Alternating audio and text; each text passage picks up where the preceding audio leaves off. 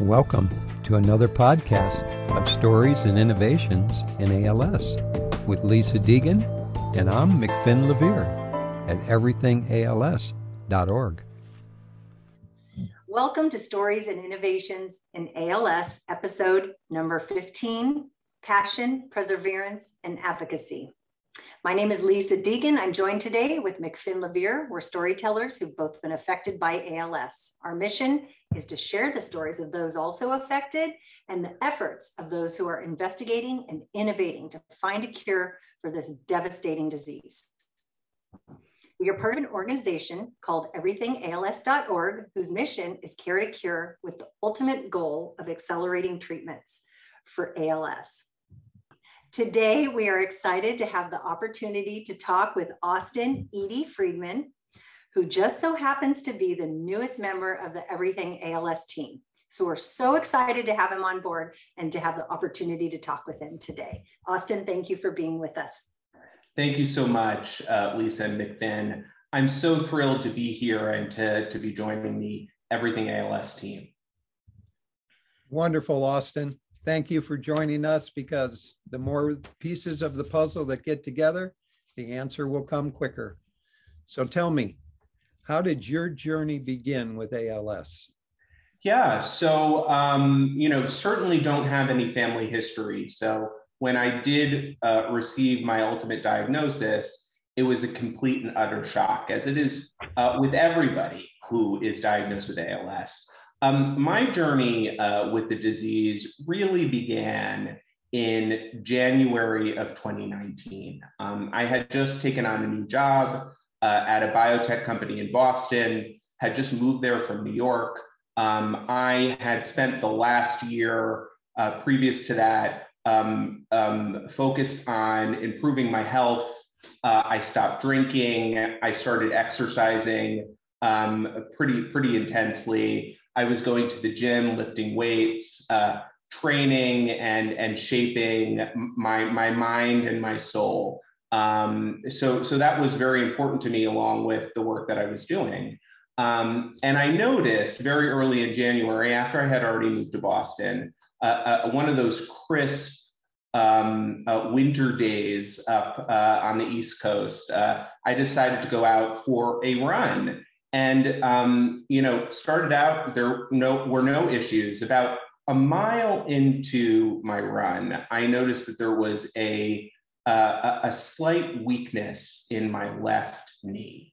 And it got so weak that I couldn't actually finish the run. So started and stopped multiple times, didn't think anything of it. Maybe I was fatigued. The move was a very intense one. I had just started a new job. Ignored it and walked home. This persisted for the coming weeks and months. I got to the point where I was still exercising quite vigorously, but was not doing it outside anymore. I needed to slowly move to the treadmill. And then on the treadmill, I needed to go from running to walking. And then couldn't even really walk on the treadmill anymore for more than 10 or so minutes, and transitioned to the elliptical. And the weakness continued. So getting to about July of that year. And you have not seen a doctor at this point? I had not seen a doctor about this at this point. Wow. Yeah. Did you think, it's like everybody says? I just thought it was fatigue. I thought that, there was, just some stiffness in my knee. Didn't think it was really all that crazy. Had some knee problems in my family. Not that that's genetic, but, necessarily, but I thought, it could just be that. But in July, I started falling. I developed what I didn't know at the time to be a foot drop. And so inexplicably, I'd be walking down the street and I would just trip. And, I've never been the most graceful person in the world. So that didn't seem to seem, that crazy to me. But the frequency increased. And so that's when I decided it was time to see a doctor. Went to my doctor, they ordered a bunch of tests, did a basic neurological exam and didn't seem to think that anything was out of the realm of normal health. But it persisted. So I was actually referred to a physical therapist because we thought, maybe it's, Typical. Right, I'm gonna butcher this, but muscular skeletal. And so, went to 4 or 5 sessions with the physical therapist, and he noticed that I was continuing to decline. I was getting weaker. The exercises that we had started were doing very little. And what is the time frame that we're looking at from the first day of running, where your knee was starting to act up, to this getting on board with the physical therapist? So I would say January to July, and I was going consistently once a week to the physical therapist throughout July and August. And then at the end of August, the physical therapist said to me, what we're doing here is not working. I really do think that you either need to go back to your doctor or you need to go and see a neurologist. I think that this could be neurological. So that started the next phase of the journey, which was trying to get a referral to a neurologist, trying to get into one of the clinics in Boston, and hitting roadblocks all along the way. I called MGH because I knew that they had a world-class neurology practice, and I was told that it was going to be between 6 and 8 weeks before they could get me in to see somebody. Whoa. Did you have medical insurance, Austen? I had very good health care through my employer. So yes. Okay. And how is your job playing into all this? So you say you got a new job. What is it that you were doing work-wise? Were you allowed to work with your condition, not knowing what it was? It was an office-based job. I'm by trade a human resources professional. Okay. So an internal consultant at the biotech company, advising leaders on essentially human capital strategy. So that was not an issue. Flexible employer in the healthcare industry, could take the time that I needed to go and take care of my health. That's nice. Which is great. Always good to have an employer who gives you that flexibility. The 6 to 8 week time frame wasn't going to work for me. So I went back to my primary care doctor and asked him to see if there was another option. And so he was able to refer me to a community neurologist at a local hospital outside of Boston. And I still had to wait 3 or so weeks to see her, and got in second week of December in 2019. Okay. So again, January to second week of December. Over the course of that first appointment and the next subsequent week, she ordered an inordinate number of tests, blood tests, EMG, all sorts of tests, because I know she knew something was wrong, something wasn't right. I also continued to fall over those periods of time. So it was at the point where I previously had walked to work. I had to take an Uber to work pretty much on a daily basis, even though I was under a mile from I lived under a mile from my office. Isn't it amazing how, just hearing your story, how we adapt as humans to whatever is given. And sometimes we don't listen to those messages. We just think, oh, I'm going to keep running because my knee hurts. Oh, I'm going to, I guess I'll now just use a cane, or I'll take Uber, or your story is so familiar, because my brother, who passed away from ALS, he was so healthy at the time that he came down with this. He had stopped drinking for the past year. He was lifting weights. He was working out vigorously. And then all of a sudden, and he thought he had a pinched nerve. So I'm hearing a lot of I only said that when story. you're 35, that doesn't even enter into the equation. Oh. I mean,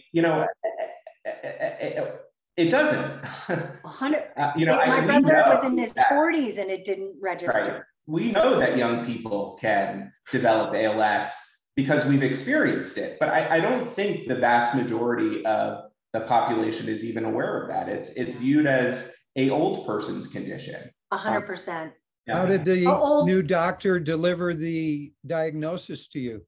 So after my EMG, I was in an Uber on the way back home, and I received a call from the neurologist, and she said, Austen, I don't have your official results, but I've seen the preliminary readout, and I am very concerned. I don't know what it is, but what I would suggest that you do is go home and do whatever you need to do, and then go to the emergency room. I really do want you to get this checked out and take this seriously. Emergency room. The emergency room. Well, you have to understand, we were right before I think it was Yom Kippur weekend or Rosh Hashanah weekend. And so I think she was concerned that I wasn't going to be able to get in to see a specialist as soon as possible. So referring me to the emergency room at MGH, I think that was a strategic move on her part. Got it. She knew that if I were to get some sort of diagnosis there, that would, in essence, let me jump the line at MGH and get in to see a specialist. Okay, I get it. Yeah. So went to the emergency room with my husband, Billy, and we were there for essentially 48 hours. Conducted all of the tests again. I saw pretty much every physician imaginable across the spectrum of different specialties. Mm-hmm. Went and got a MRI. They did the EMG again because they weren't able to get those results from the community neurologist. And about halfway through that period, in the middle of the emergency room, I was sitting on a bed that was wheeled into the middle of the floor. My husband was sitting in a chair next to the bed. The entire team of neurologists stopped by and basically said, we're very concerned. This is what we've been observing. There are still some tests that we need to conduct. Here's what we want to do. Sit tight. And I said to them at that point, doctor, I really would want to know, what is it that we're thinking that this might be? So you haven't heard the 3 letters yet, whether it was you Googling, somebody mentioning it? Well, listen, so let me take a step back. While this was all happening to me, when, the physical therapist was concerned, expressing concern, I started Googling, neuromuscular conditions. And, of course I came across MS and ALS. And I was like, there's absolutely no way. Not me. Yeah, not me. If it's anything, maybe it's MS. That could be the best possible solution here. And which, when you say it, that's a shocking thing to say. So fast forward back to the emergency room. The attending neurologist said to me,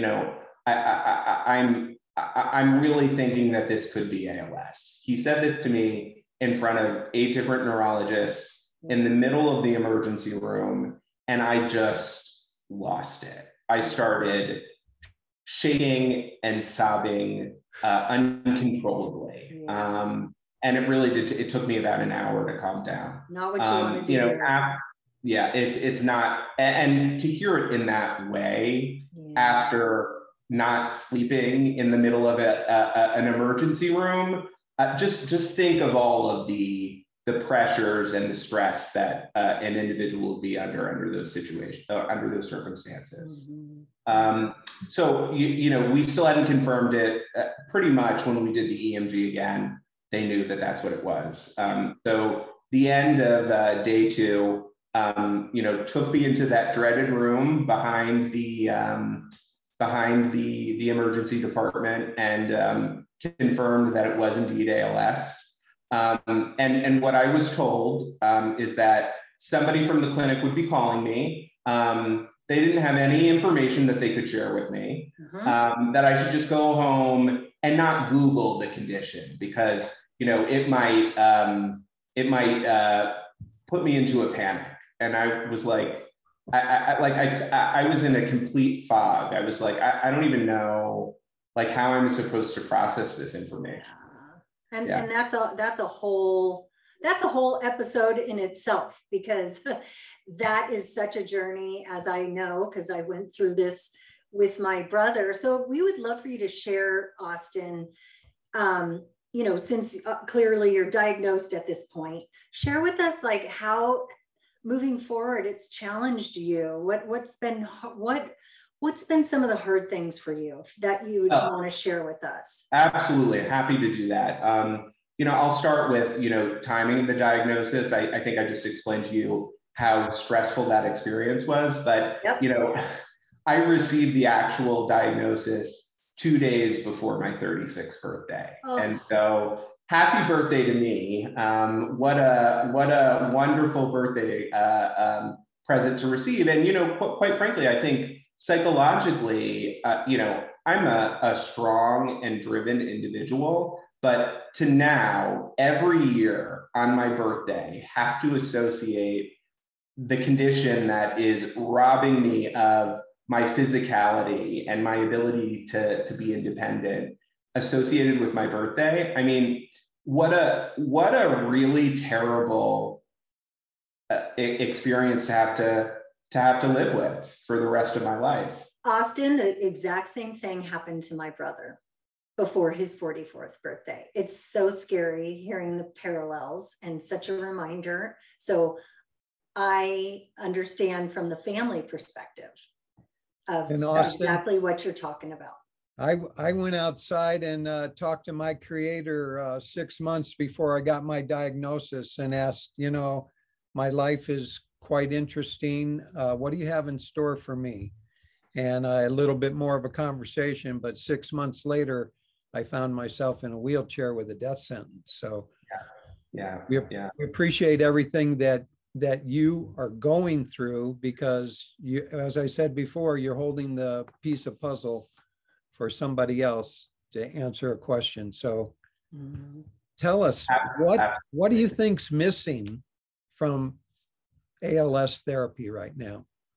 Well, I think first of all, a cure. And I mean, I can't say that, strongly enough. I think McFinn, you are a very unique individual in that you've been able to reverse your condition. And I would love to talk to you at some point and understand how that sort of transpired for you, because I'm sure it's a very powerful story. But I don't think that most people get to experience that. I think despite the fact that, you go on every supplement, you try to focus on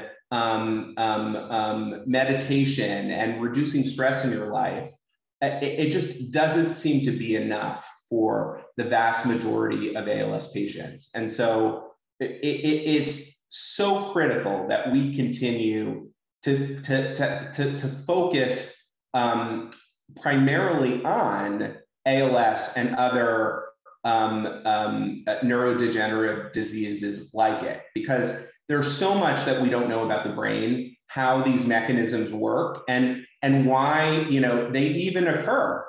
So I think that's really what's missing. And to tie it back to everything ALS, I think that's what's so powerful about the work that we're doing here. The fact that we've prioritized identifying biomarkers on trying to determine what mechanisms within the body fail first, because that is really going to be the key to understanding how this condition starts, how it progresses. And, we have to understand those pieces of it in order for us to find a meaningful therapy.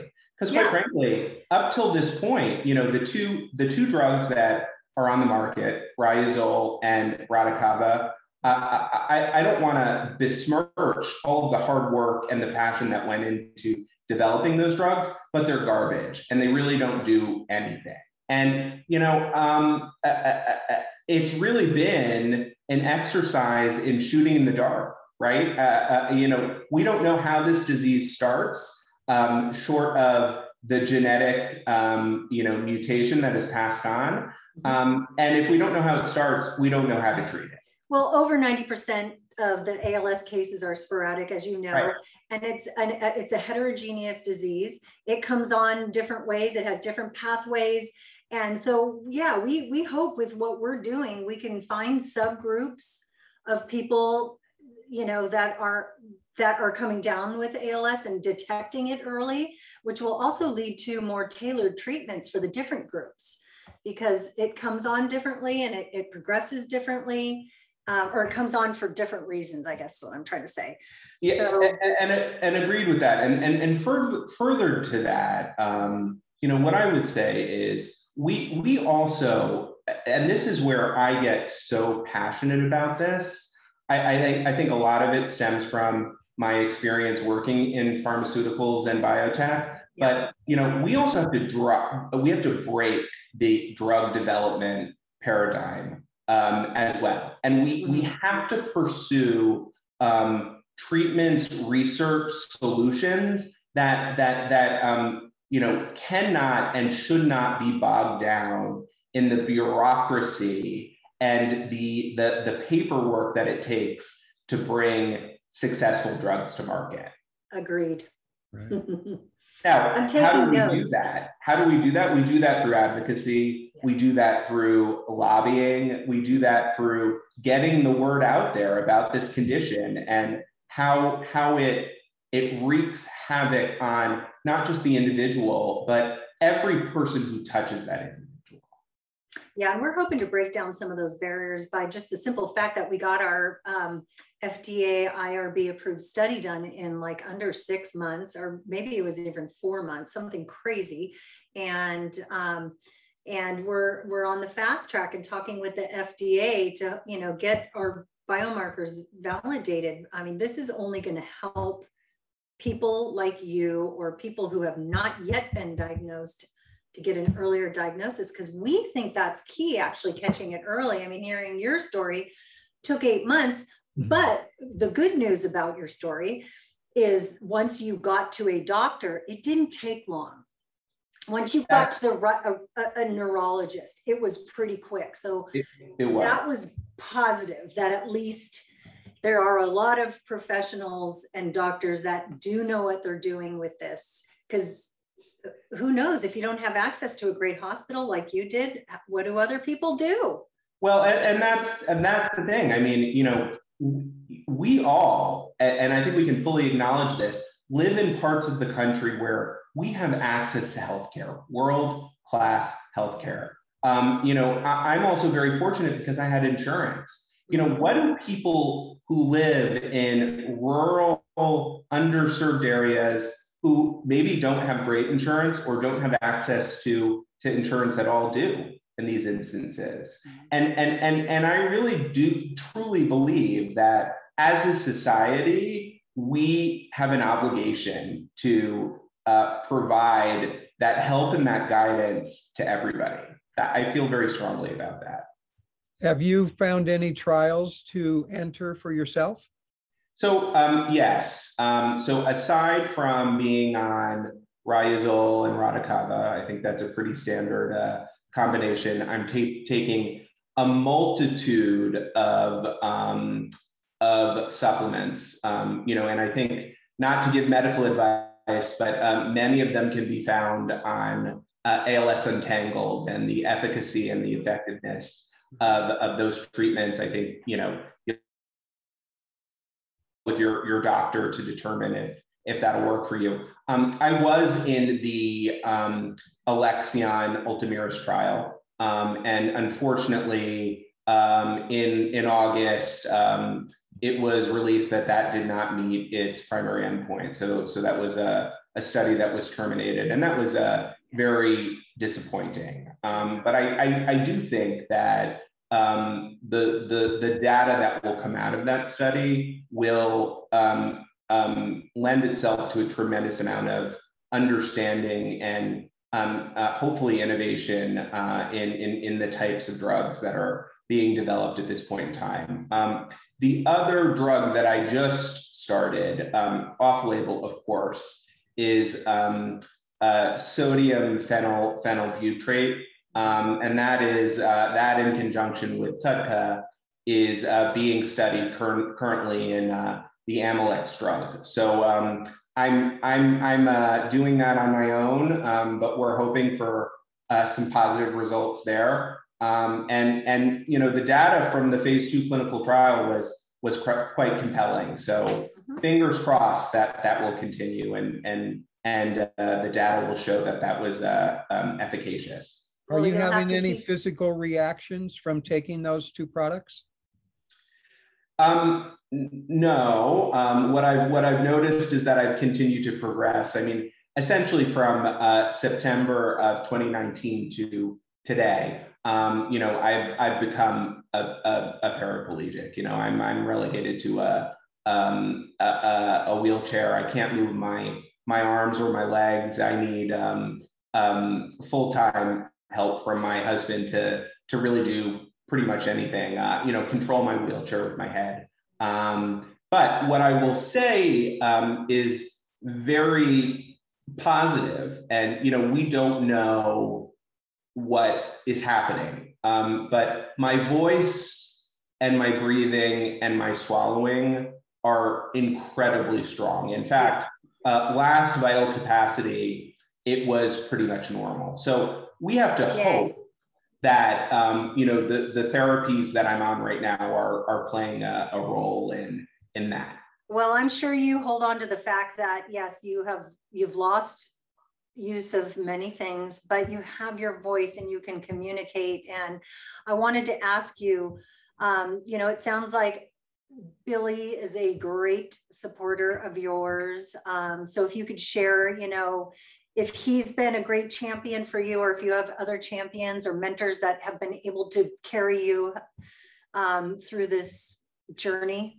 Yeah, I mean, you know, I really would be remiss if I didn't mention, you know, the relationship that I have with Billy, and you know, the selflessness that really he's been able to demonstrate throughout this process. You know, this is a condition that has robbed him too, and you know, he really has had to put his, I don't mean he has had to put his life on hold, but he hasn't been able to pursue many of the things that he thought he would be able to in his life, really to take care of me. Now, that being said, on top of being my full-time caregiver, being my best friend, you know, being my partner in life, being the love of my life, he has also, I'm so proud of this, been able to successfully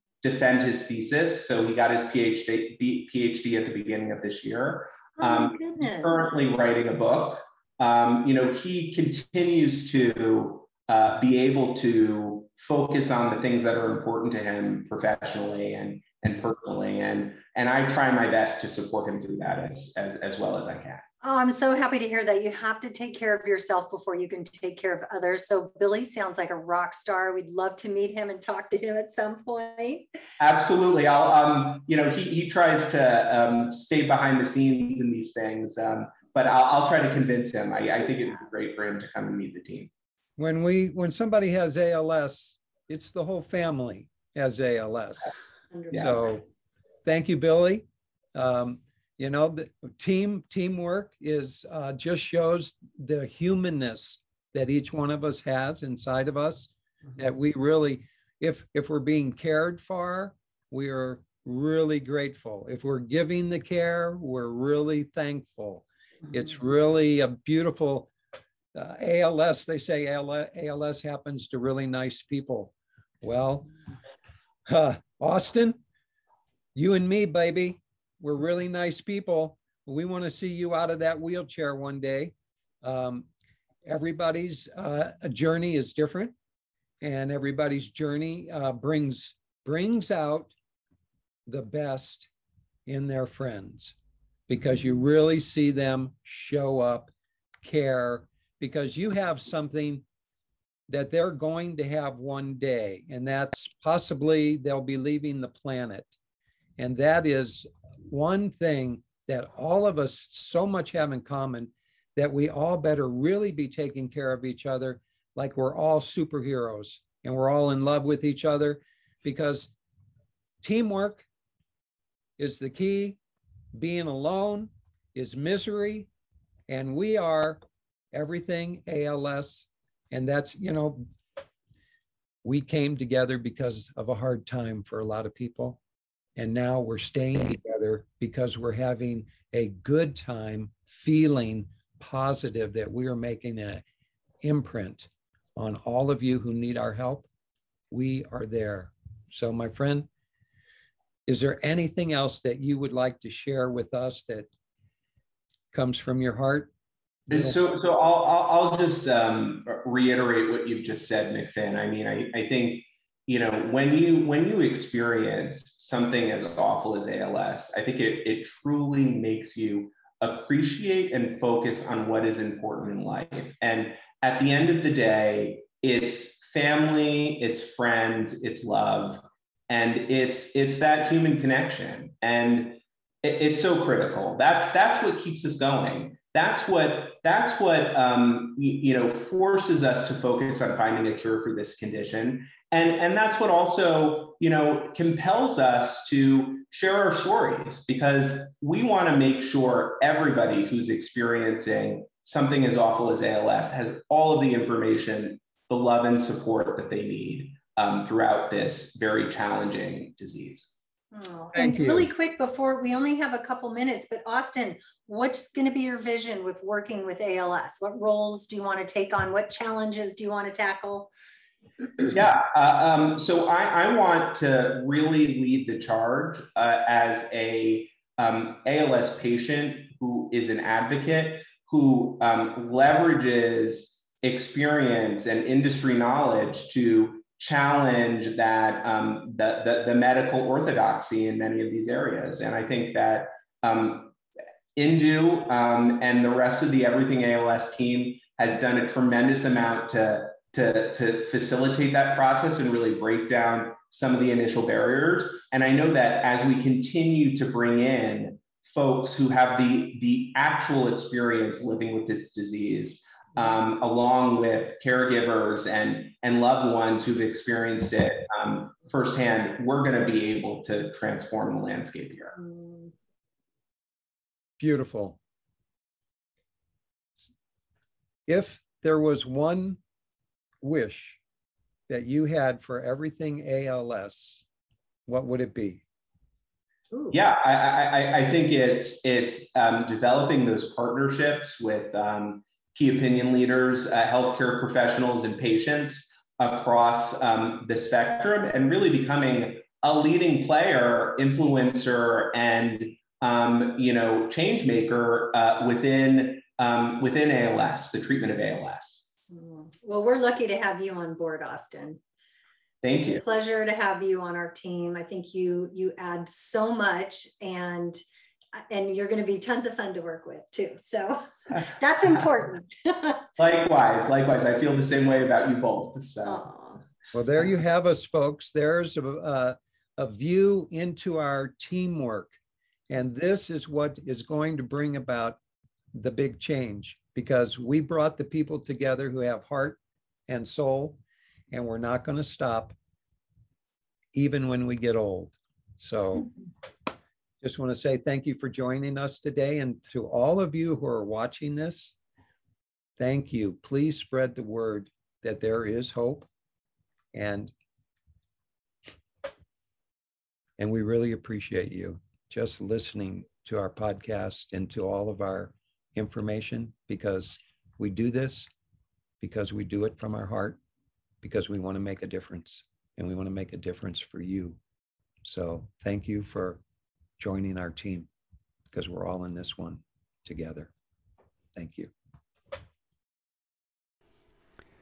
Thanks for joining us in our journey of exploration and digging deep into the souls of those affected by ALS and those working tirelessly to help put an end to this devastating disease. Your stories and work matter so much to us and to so many. Keep sharing and continuing to help further the research in ALS so we don't have to see another person suffer. Do you know anyone suffering from ALS? Are you a researcher, neurologist, pharma, or biotech company working in the ALS space? If so, we would love to hear from you. Contact us at info@everythingals.org. Thank you, folks.